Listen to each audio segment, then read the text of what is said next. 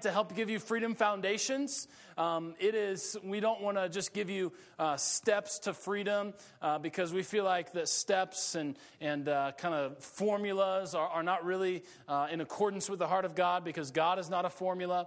And oftentimes we just can't take the exact same steps to reach a particular result because God loves to do new things and do the old things in new ways.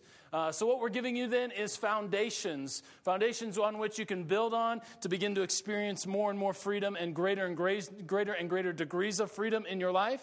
And last week we talked about insecurity. And the freedom foundation that I gave you last week was my Father says. Sometimes we have this mark of what makes us valuable and what makes us count in culture. And I proclaimed to you, and I told you the truth of God, that God's measuring stick for the value of your life is completely different than the one that the culture wants to measure your life by. And that our freedom, the foundation that we have to stand on in order to experience freedom over the insecurity that we may feel, is the foundation of my Father says. My Father says that I am loved so much that He has adopted me into His family through faith. My Father says that I am valuable. My Father says that I count. My Father says that I am capable through Him as I'm empowered through His Spirit.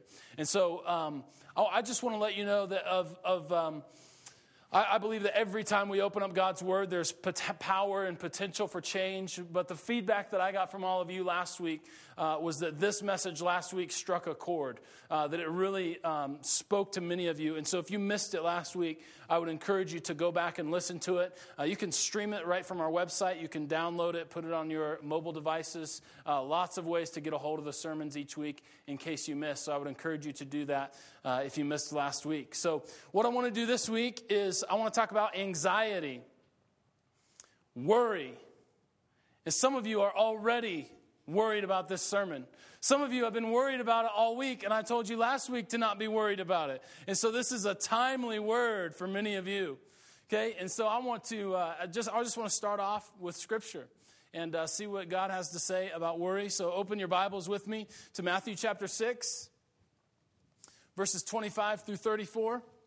Matthew chapter 6, verses 25 through 34. It's a famous passage. If you grew up in church, you may well be very familiar with this passage. Parts of it you may even have memorized. But I want to read this together, and I believe that God wants to speak to us and set us free from worry this morning. It says this, Matthew chapter 6, starting with verse 25. Therefore I tell you, do not worry about your life, what you will eat or drink, about your body, or what you will wear. Is not life more important than food, and the body more important than clothes? For look at the birds of the air. They do not sow or reap or stow away in barns, and yet your heavenly Father feeds them. Are you not much more valuable than they? And can any one of you, by worrying, add a single hour to your life? And why do you worry about your clothes? See how the flowers of the field grow. They do not labor or spin. And yet I tell you that not even Solomon in all of his splendor was dressed like one of these. And if that is how God clothes the grass of the field, which is here today and tomorrow is thrown into the fire, will he not much more clothe you, O you of little faith? And so do not worry, saying, what shall we eat, or what shall we drink, or what shall we wear? For the pagans run after these things, and your heavenly Father knows that you need them. But seek first His kingdom and His righteousness, and all of these things will be given to you as well. Therefore, do not worry about tomorrow, for tomorrow will worry about itself. And each day has enough trouble of its own. Now, we live in a pretty complicated world. We live in a pretty busied world. And so I wonder if any of you have ever read this passage, or if you've heard it for the very first time this morning. I wonder if we've ever heard this passage, come across this passage, and began to think to ourselves that Jesus really wasn't in touch with reality when He gave this teaching. Have you ever wondered that? I mean, the mortgage is due. The assignment is due. The test is coming up. Your kids aren't doing well in school. Or if your kids are my age, you have to decide what school to send them to. And trust me, there's a whole world out there that we didn't even know about. And it's cause to worry. You don't have enough money for retirement, and you're worried. Your car is broke, and so are you.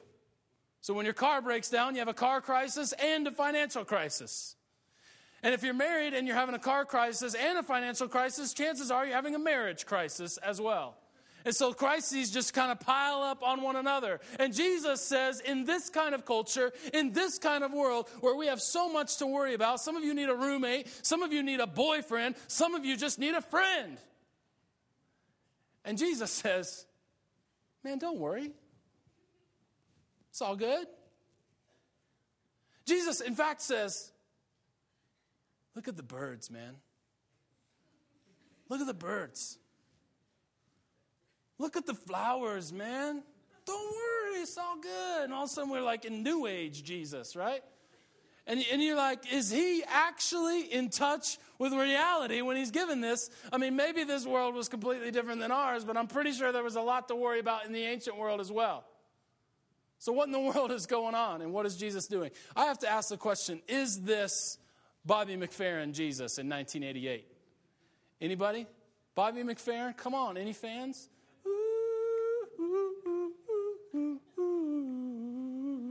Come on, sing along with me.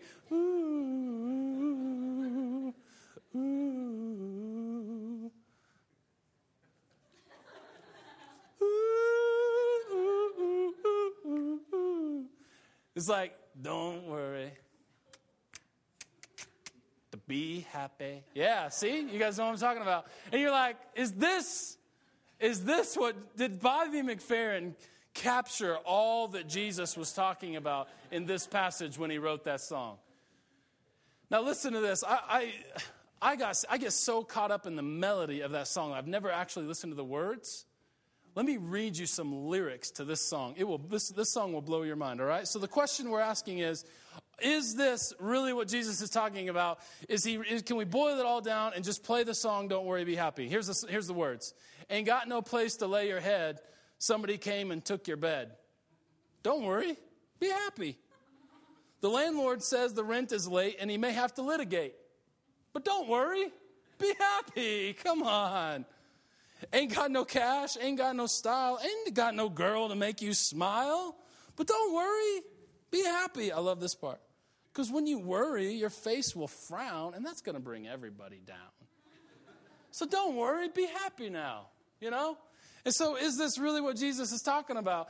And you know, I have to tell you that some people really look at this passage with its sort of light language about flowers and about birds. And it's kind of this poetic imagery almost. And it's sort of like, it's not like Jesus is saying, I command you, do not worry, because when you worry, it's a sin. Jesus is saying, you know, don't worry. Look at the birds, look at the flowers. And because of the language that Jesus uses, because of the imagery that he uses, sometimes we understand the absence of worry to be laziness or the absence of caring, right? You know, if Jesus is just saying, hey, you know, look at the birds and don't worry, then sometimes our mind is drawn to Bobby McFerrin, don't worry, be happy, where we don't have a place to lay our head and we're getting sued and I ain't got no girl or style or cash, but don't worry, it's all good, right? And so what happens is sometimes this passage is misunderstood as Jesus saying that the absence of worry is the absence of caring.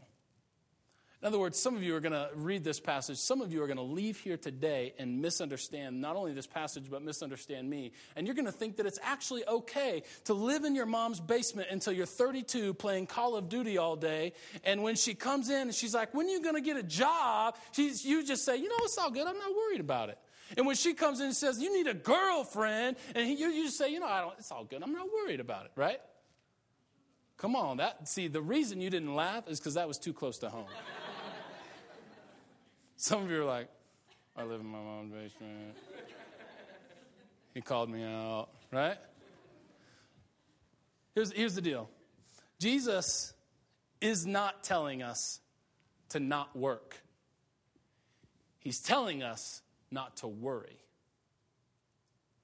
Jesus isn't saying don't work. He's saying don't worry. And there's an important difference there. Because listen, let's go back to Bobby McFerrin. Let's exegete the song here. Let's understand the song. If you ain't got no place to lay your head because somebody stole your bed, file a police report. Don't just not worry about it. Take some action, you know? If the rent is late and your landlord is getting ready to litigate, find a way to pay the man. Don't just not worry. And listen, if you ain't got no cash or style or girl to make you smile, it is time to fill out your resume. It is time to go to the thrift store and get a suit, slick back your hair, and get yourself a woman. It is not time to just not worry about it. You know what I'm saying? Is there anybody with me? I got some ladies in this section that are with me, and they're ready for some boys to slick back their hair, okay? Jesus is not telling us just sit back and not work or not worry or don't do anything about our life. Jesus is using a style of argument called the a fortiori argument. Fancy, huh?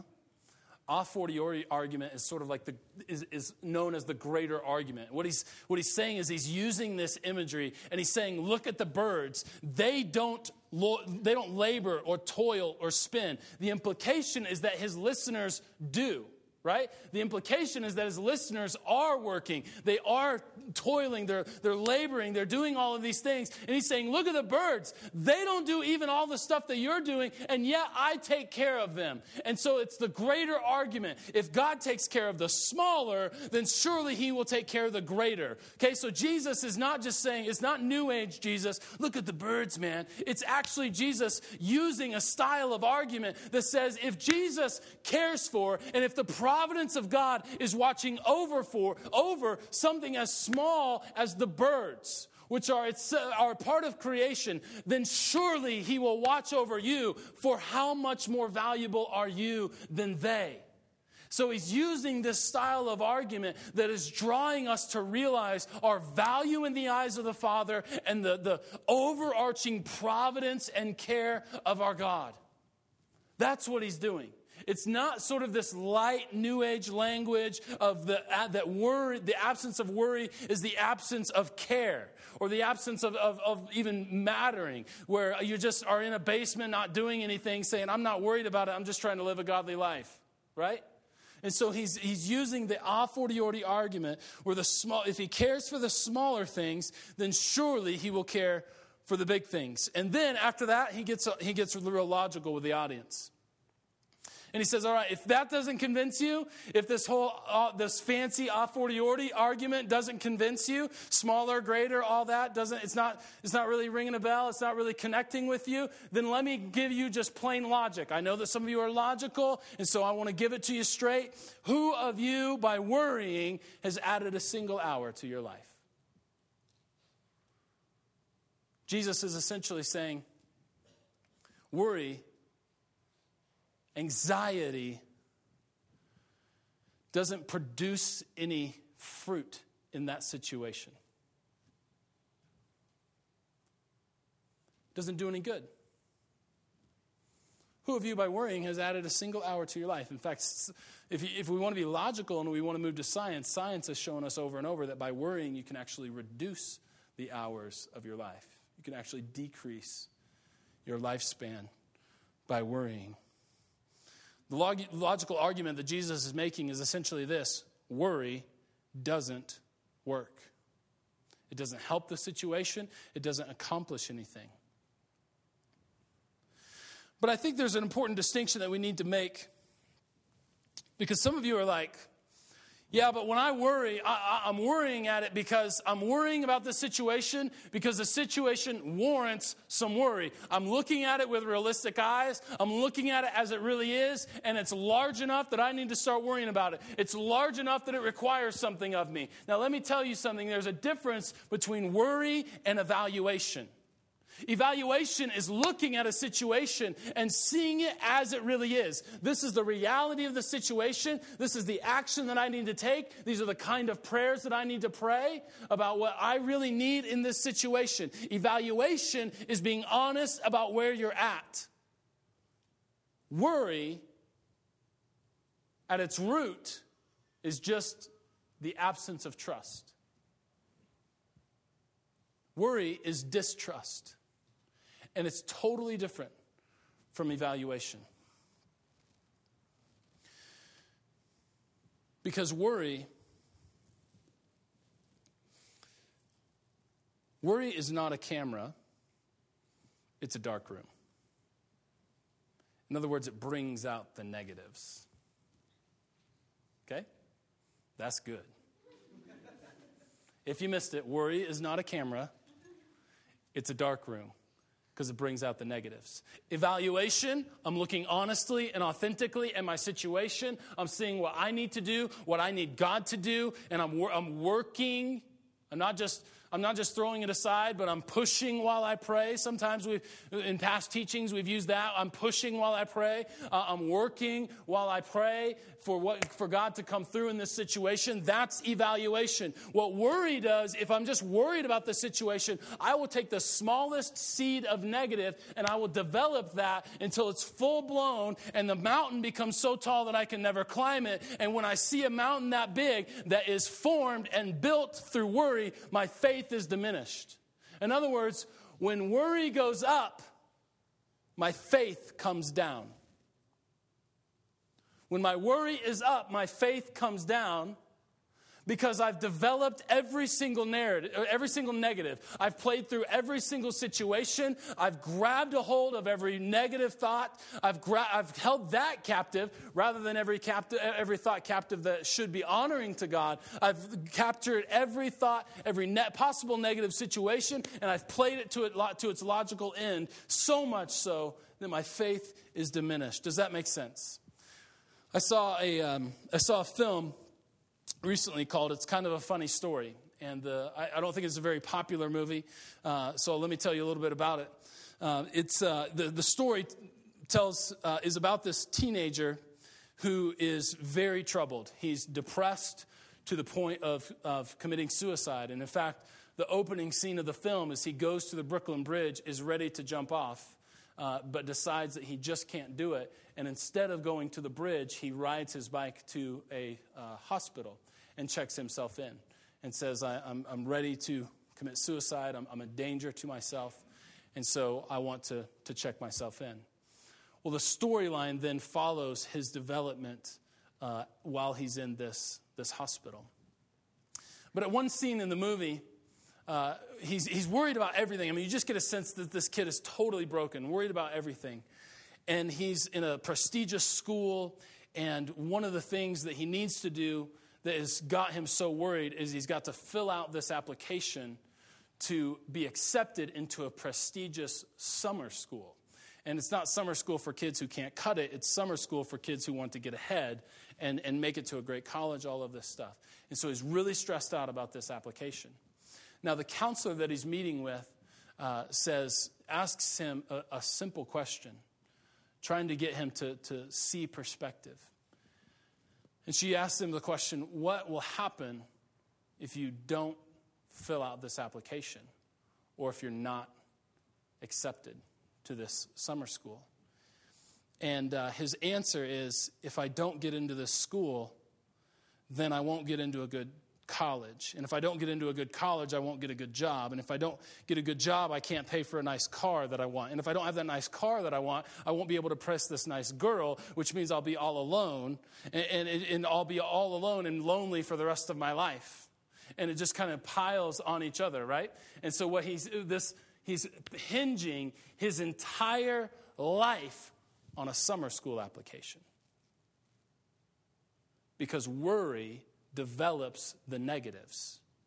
It plays out this situation where if I don't this, then this, then this, then this, then this, then this. I want to encourage you today because some of you are in that same spot. You've grabbed a hold of one situation. You're absolutely sick with worry about it. And you have played out your entire life based on the negative outcome of this circumstance. And you're allowing your whole life to hinge right here. Let me encourage you today with the sovereignty of God and the goodness of God. That God's sovereignty is bigger than your one situation that you're hinging everything on. That God's goodness can surely work through any situation and however this pans out. Because evaluation is honesty. Worry is allowing every negative seed to be played completely out of proportion in our life. Does that make sense? I know I've done that before, and I think some of you have too. And so worry is not a camera, it's a dark room. Now, here's why I really feel like worry is such an issue in our culture. And why I feel like maybe some of you might struggle with worry, and why sometimes I struggle with worry as well. We like to know the plan, don't we? And worry comes because oftentimes we don't have the full plan of what's going to happen. We don't see the thing played out as God sees it already playing out. We don't see how this thing is going to end like God sees how it's going to end. And so our response sometimes is not trust in who God is, but worry because I don't have the plan.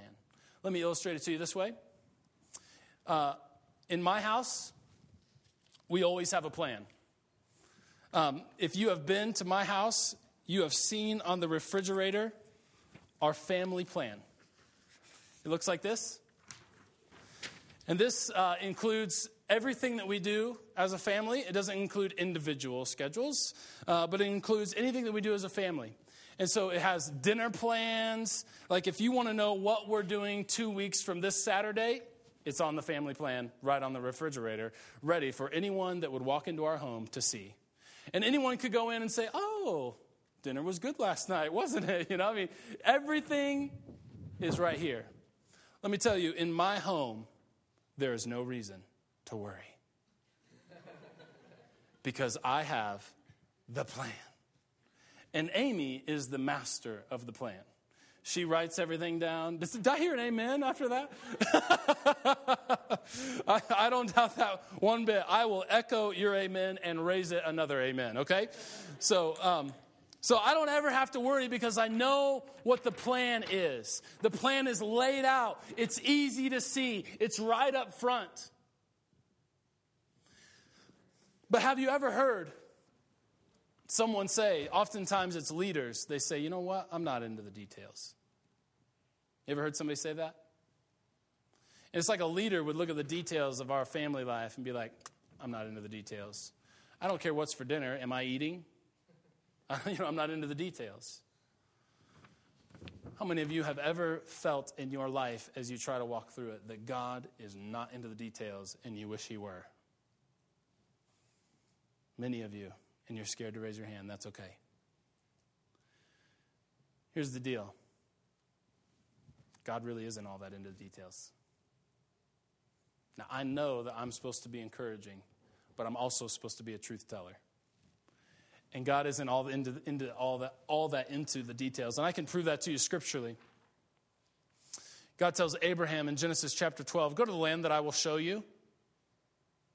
And Abraham is like, can I get some directions? And God's like, nope.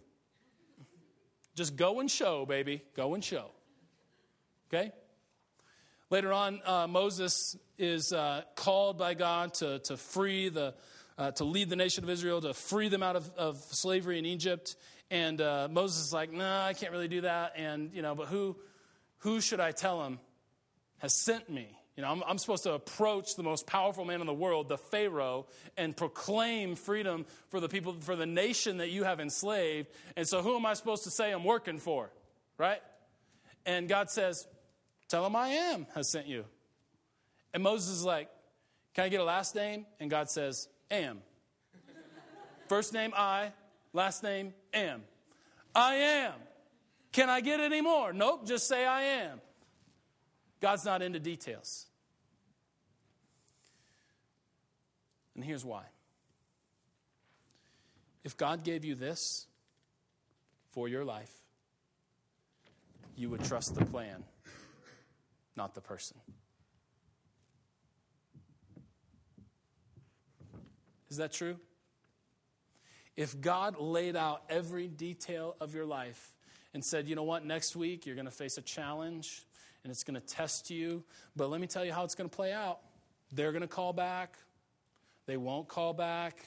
You'll need to call them, whatever it looks like. If God gave you every detail of your life, you would trust in this, not the author of this. Because listen, I got to be honest with you. I've been married to Amy 10 years, and we've only had a family plan for about a year or less. I do not need a family plan to trust that Amy has a meal planned for tonight, or that she has delegated that responsibility to me. Right? I don't need the plan because I trust in the person. And some of you are waiting for God to fully give you the family plan of your life. And I got to tell you today, God is not into the details because He doesn't want you to trust in that. He wants you to trust in Him. And so if I can give you any word for today, it's to take the situation that you're worried about, the situation where you're saying, God, give me the details. Tell me what's going to happen. Tell me how this is going to end. If I could give you any kind of instruction, any kind of word from God, it would be, do not trust in the plan, trust in the person of God. Know that He is good. Know that His sovereignty is overarching, for He is the one who cares, even for the birds, who beautifully dresses the flowers of the field. So God is not insulting your situation and just saying your situation calls for you to get some binoculars and watch birds. God is not insulting your situation by saying that all you got to do is take a walk and notice the flowers. He's saying my sovereignty is overarching. My goodness is so great that I want you to trust in me, not in the plan that I've laid out for you. And so I don't know where you're at today. I don't know whether your level of stress or your level of worry or anxiety is, but rest in the goodness of God who loves you. And know that regardless of how this situation plays out, His sovereignty and His goodness can handle it. And that God is not surprised. And in fact, He already knows the outcome. This is precisely why Jesus, at the end of this passage about worry, tells us what? Seek first His kingdom and His righteousness, and all of these things will be added to you as well. And as you walk in trust and as you seek Him, you will begin to see the details of this plan filled out. But here's how it plays out. You don't get the whole picture like I do at home on the fridge. You don't get the whole picture all at once. Sometimes you may be on this day, and God will give you a little bit of detail for that day. Other times you'll be on this day, and God gives you a little bit of light about what this day will look like. It's in the form of a calling, in the form of some other kind of revelation or inspiration. And God says, this is where you're at right now, but this is where I see you right here. And you're like, but what's in between? And God says, trust me. Because I'm not going to fill this whole thing out for you. I'm just going to give you the parts that you need. I'm going to give you a little bit of light to walk in for each day, for each season of your life. So don't expect to have the same kind of plan of your life that I have on my fridge, because I'm spoiled. Expect to see this kind of blank planner on your life that's filled in gradually, subtly, and then work instead of worry, because worry don't work. That's bad English, but it's great theology. Okay? Work, don't worry, because worry, don't work. Now, there's this other part of this passage. What Jesus is talking about is not big career moves. He's not talking about kind of monumental life decisions. What God is talking about in this passage is food, clothing, shelter, basic needs. And so while we can apply this idea and this principle of worry to all of our life, regardless of how large your situation is, we can apply it there. We can take this teaching on worry and really look at it according to whatever situation, large or small, that you're facing. But we cannot ignore the fact that Jesus talks very specifically about necessities. Do not worry about the necessities of your life, because I will see to it that they are met. And we might look at a world where there are villages in Africa that don't have access to clean water. And we might say God is not saying true to his word but let's be honest, there are birds that fall out of the sky and there are lilies that die. And so how do we handle that? God has always chosen to do something very interesting, something that I would not have done if I were God. He counts on us. And so while we can apply this situation, to apply this teaching to whatever situation you find yourself anxious about, and find encouragement in the goodness and the sovereignty of God, may we also realize that God may be calling you, who have all the necessities that you need in this life, to help become the answer to those who do not. We can't just come across this passage and apply it to the big decisions in our life or the monumental things. We have to realize that while you and I, there's nobody naked here, so we all have clothes. And while we've all been blessed in different measures, we have to realize that there are some people who daily do not have food and are truly depending on God for their sustenance, for their livelihood. And here's the rub of this passage, that God wants to use you and I to help meet those needs. And so may I encourage you, if you ever find yourself praying, God, would you bless this person? God, would you encourage this person? May I encourage you to not leave all the work up to God, but consider the possibility that God may be calling you to work through you, to be an encouragement and to be a blessing.